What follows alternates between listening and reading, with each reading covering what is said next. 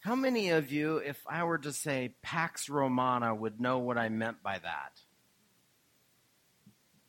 Yeah. The peace of the Romans.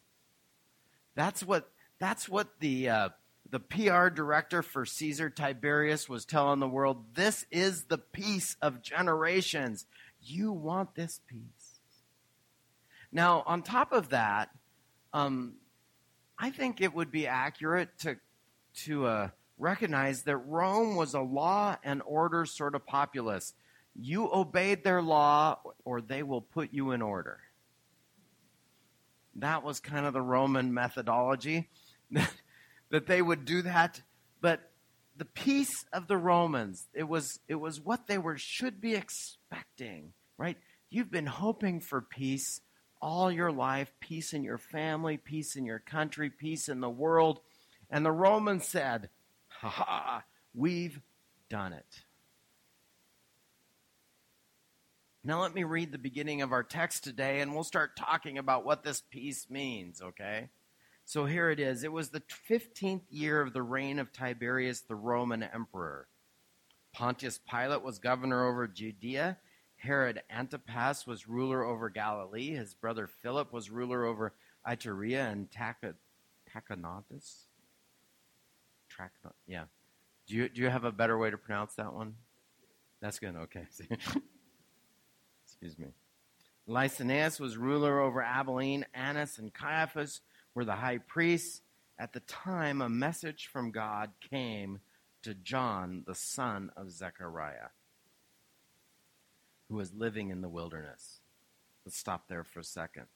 Does that sound like peace? That sounds like a whole bunch of rulers sort of parceling out their little territories, doesn't it? Making sure that they're in charge. Well, but if you're the Jewish world, what do you want? You want God in control of your world. You don't want Herod the Great's two sons fighting over part of the kingdom, married to the same woman, Herodias. Now, Herod the Great was supposed to be a brutal but dynamic tactician, just smart beyond thing. Herod Antipas was all of that without the smarts, just mean.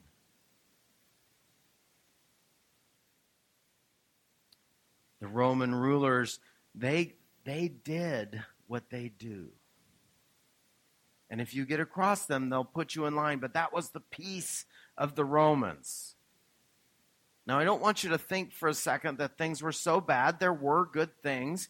But most of the Roman soldiers viewed their salary as a part of their salary, that mostly their salary, the most money they got was from taking it from people.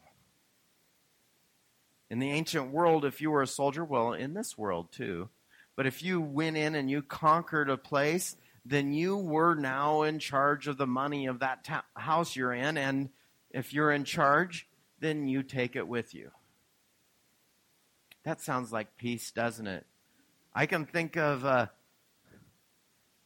let me say this first. I'm going to say it this way. I might be the best little runner arounder you've ever known. I just love going places, and then there's 15 people that I need to meet and talk to, and so Karen sends me on a 15-minute errand, and 3 hours later she's texting me going, "Are you coming back with what I'm waiting on dinner for?"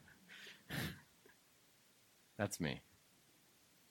But the Roman soldiers could actually force you to carry their pack for a ways. Can you imagine trying to get somebody somewhere and the Roman soldier would say, "You carry this that way." But you got a schedule to keep. That's the peace of the Romans. But I don't want you to get too comfortable thinking about how terrible that was when you had kids you didn't want, you just take them out into the field or to the dump and leave them. That's the peace of the Romans.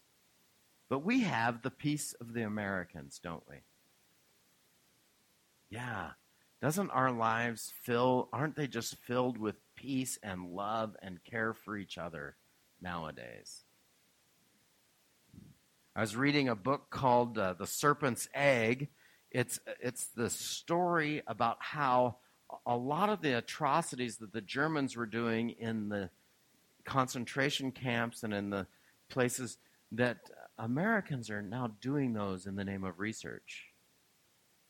And that the egg that the Nazi campaign sort of started has taken root. And in some ways, it would say that in a lot of ways, methodologically, the Germans won the war. They just didn't end up in charge. You can ask yourself, how do we make makeup in our world? And you know that a lot of that is made from, maybe you don't know this, but a lot of that is made from babies that have been aborted.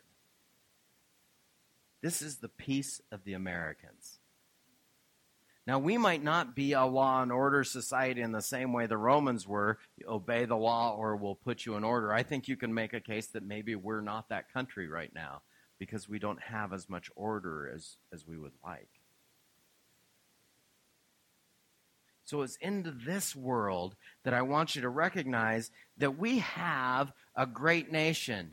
And I want to make sure that you know this, but one of our founding fathers said this, that as soon as we figure out how to vote ourselves money, this system is over. They also said it's the worst form of government they can come up with, only it's better than anything else. That's democracy. That's the words of our founding fathers. And so I don't want you to think that I hate living here. I like living here. There is a lot to be said for living here. But it's into this idea that everything's just perfect and our country keeps saying, just do it our way and it'll be okay. Here comes John and the message of John. Then John went from place to place on both sides of the Jordan River, preaching that people should be baptized to show that they had repented of their sins and turned to God to be forgiven. As Isaiah had spoken of John when he said, "He is a voice shouting in the wilderness, prepare the way for the Lord's coming, clear the road for him. The valleys will be filled and the mountains and the hills made level. The curves will be straightened and the rough places made smooth. And then all the people will see salvation sent from God." What does that mean? That means that there is a king coming that is so much better than anything you've got right now that it's worth re-landscaping the country for him. That's what that means. Have you ever re-landscaped anything in your life? Yeah. You change it so that it works better. That's what this is about. There's a king coming right into the peace of the Americans, right into the peace of the Romans. No matter what Caesar Tiberius says, there's a peace coming that's better than the one that you're currently in. And it's worth changing this. I would use this example in the first service. I thought it would play better there, but I'm going to do it here. Have any of you seen Shrek? Sure, Shrek. I love Shrek. I love actually anti-fairy tales, the one that's tell the stories wrong and things like that. I love those things, but you have to know the genre to do it right. Shrek does this really well. Well, Donkey, the talking donkey in the story, just meets Shrek, and they're coming over the hill to Shrek's house. And do you remember what Donkey's first words are when he sees Shrek's house? What a dump. That's what he says. And Shrek goes, "That's my home." And Donkey immediately looks at the boulder and says, "That's a nice boulder. I like that boulder." Right? So this is the world worth re-landscaping. It's not just worth re-landscaping the country, but we live in a world where Christianity, that you're free to practice it, which means, I'm going to tell you this way, you are free to re-landscape your life for this coming peace. And maybe you ought to. This is where he goes with this. When the crowds came to John the Baptist, he said, are you ready for this? I just love this. He said, "Hey, love is just awesome. Just come." No, he said, "You brood of snakes," or vipers, "who warned you to flee from God's wrath?" Now, before I get past that a second, I just want that to sit with you a little bit. That is the perfect way to build a congregation. I think I'll start with that. You brood of vipers, who told you what time the service was? No, the church is described as many things in the Bible. The most common one is sheep. Isn't it? They're like sheep without a shepherd. They're sheep in the fold. Jesus is the gate. They know the voice of their shepherd, all this. I was raised in a city, right? I didn't know anything really about sheep. Marika had a friend who had the largest lambing and sheep group outside of Sprague, south of Spokane, and she went out to work lambing. She came home the first night and she goes, "Did you know they have a dead pile? And when it gets too big, they make another one." It was sort of like a comeuppance to her. The ranchers in the area would say things like, "Sheep, they're fragile. If you look at them wrong, they just break and die." That's kind of the way Christians are in churches nowadays. If something goes slightly wrong in the church, then they just sort of break and they run for the hills and they do all this stuff. But Jesus says, it's okay. I'm their shepherd. I'll protect them. I'll be with them through this. But here's another example of people. Now, John the Baptist is not talking to people that have the Lord in their lives because they don't know the Lord yet. He hasn't actually been introduced. He's about to be introduced, but this is what he says, right? You brood of snakes. Now, what do we know about snakes? Or vipers, right? Vipers. They might be gone an instant. You could spook them and they're gone. Or they could turn on you. Does this sound like anybody you might know in the world? You've never been near anybody that could cut and run or turn on you just like that? Who warned you to turn from the God's coming wrath? Prove by the way you live that you have repented from your sins and turn to God. Don't just say to each other, we're safe, for we are descendants of Abraham. That means nothing. I tell you, God can create children from Abraham from these very stones. Here's the deal about this. Who we come from and our relationships are this web that support us, but often we end up saying things like, well, so-and-so's my dad, and I get to do this because I was raised in this family, and well, Tiberius got to be Caesar because he's the nephew of Augustus. Philip and Herod Antipas are rulers because they're Herod the Great's son. Licinius is related to the Ptolemies, who split up. Remember, there was, when Alexander the Great's world, when he died and he didn't leave an heir, there were 4 major powers, and each of them took a quarter of the world that they knew, and they just split it up, and one of them was the Ptolemies. You can look that up. That's Ptomle. Okay? Ptolemy. It was all about the family. Even John the Baptist here, it says John, Zechariah's son.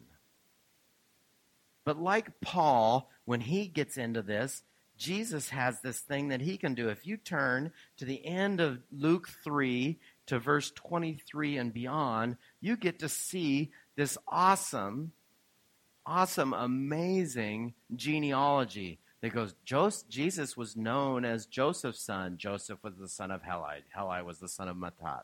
Blah, blah. It keeps going. You get back here far enough and you run into this name. How many of you have ever heard this name in the Bible? Zerubbabel. Zerubbabel is called the signet ring of God in the Minor Prophets. He was supposed, they thought initially, to be the one that would restart the kingdom of David after they came back from Babylon. Zerubbabel. Got that? 3 times fast now. No? Okay. And you go back further on, you get Nathan, the son of David. That's not the king, right? Nathan was not Solomon, so Solomon ruled. Nathan was just the brother that got to have kids and be along for the ride. You get down there further, you get to Obed, the son of Boaz. Do you know the story of Ruth, the Moabitess? That Obed was her son. By the way, the old rules used to say it took so many generations for the child of a Moabite to come into the temple area or wherever they were worshiping. Solomon doesn't qualify. It's interesting, isn't it? You go back further, do you know salmon? Salmon's in here. I'm not sure completely about the timing of all this. I think there might be some slight errors in their record keeping and everything, but do you know why salmon is famous? Who married the one survivor of Jericho? Salmon. Rahab. Right? She tied the cord in the window. They called her a prostitute. Might be an innkeeper. We don't know. That's interesting. You keep going back further. Judah, son of Jacob. Judah, actually, when Joseph grabbed his brother and said, Benjamin, I'm going to put this one in jail for stealing when they went down to Egypt, Judah said, don't take me instead. Keeps going back. You got Shem and Noah and Lamech and Methuselah and Enoch.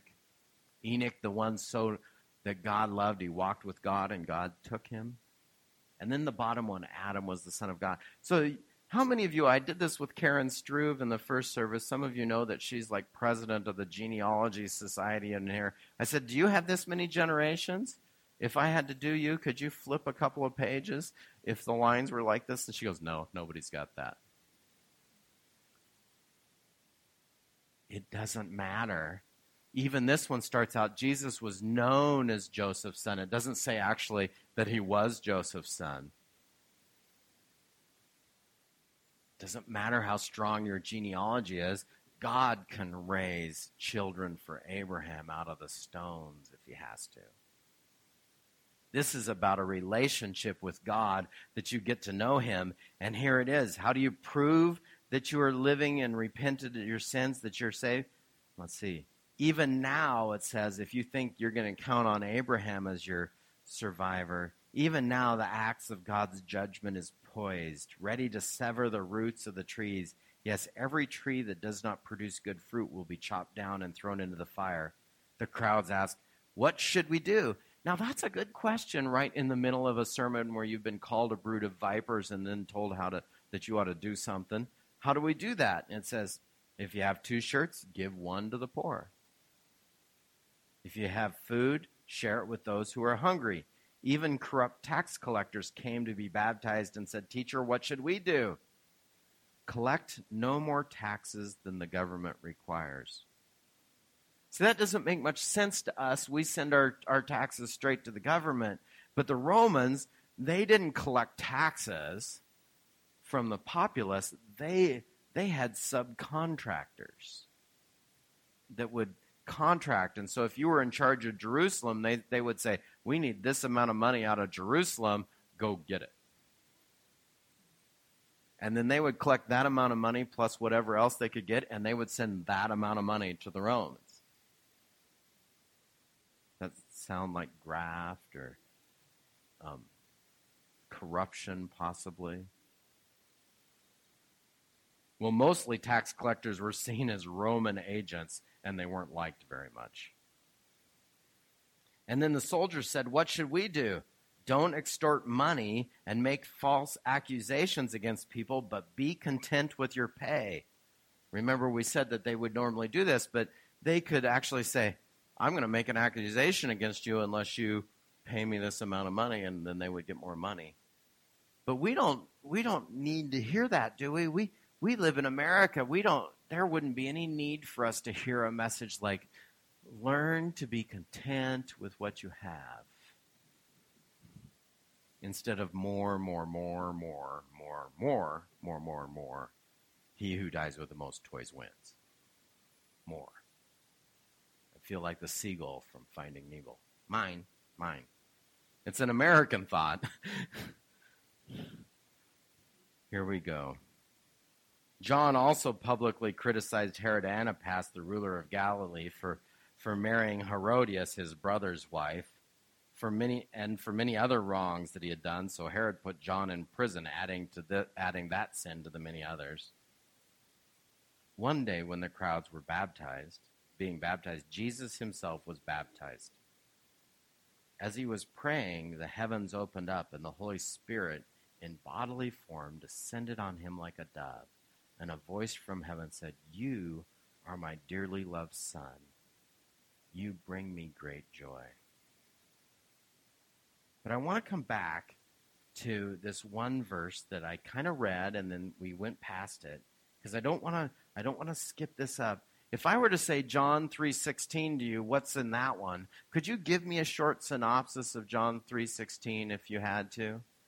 For God so loved the world that he gave his only. See, it's been beaten into me too, only in a text that I don't even. It's not even the Bible style that I read anymore. I can still say it in the King James, even though I probably haven't read the King James for 15 years.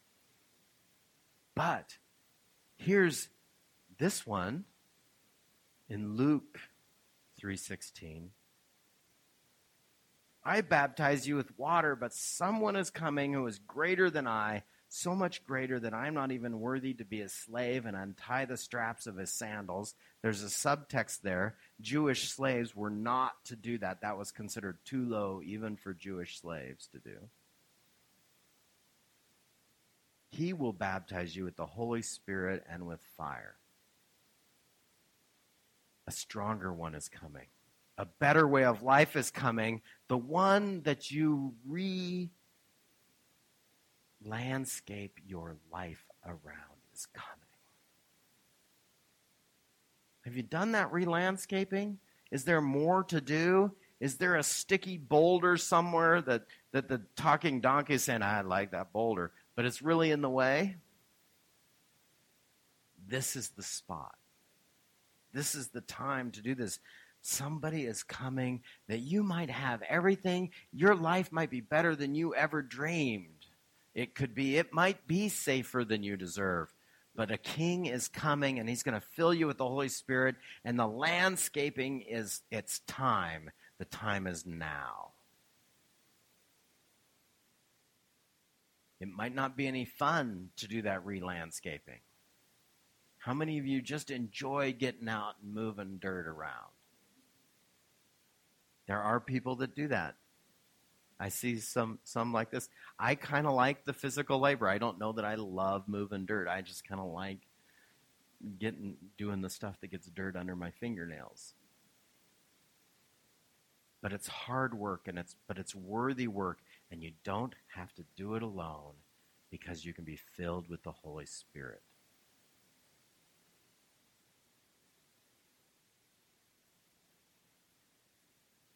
I baptize with water. He will baptize you with the Holy Spirit and with fire. It will run through your veins. It will be there, part of you. It'll be beside you as you relocate this boulder from there to there. Maybe you've got to break it into little pieces because you can't handle moving it all at once. It's okay.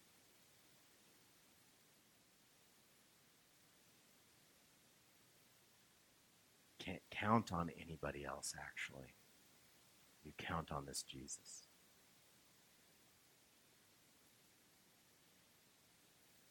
I think that's a perfect lead-in for communion, don't you? Let's pray.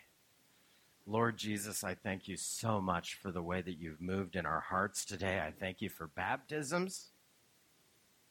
Baptisms here, baptisms in first century Jerusalem, baptisms of the Holy Spirit.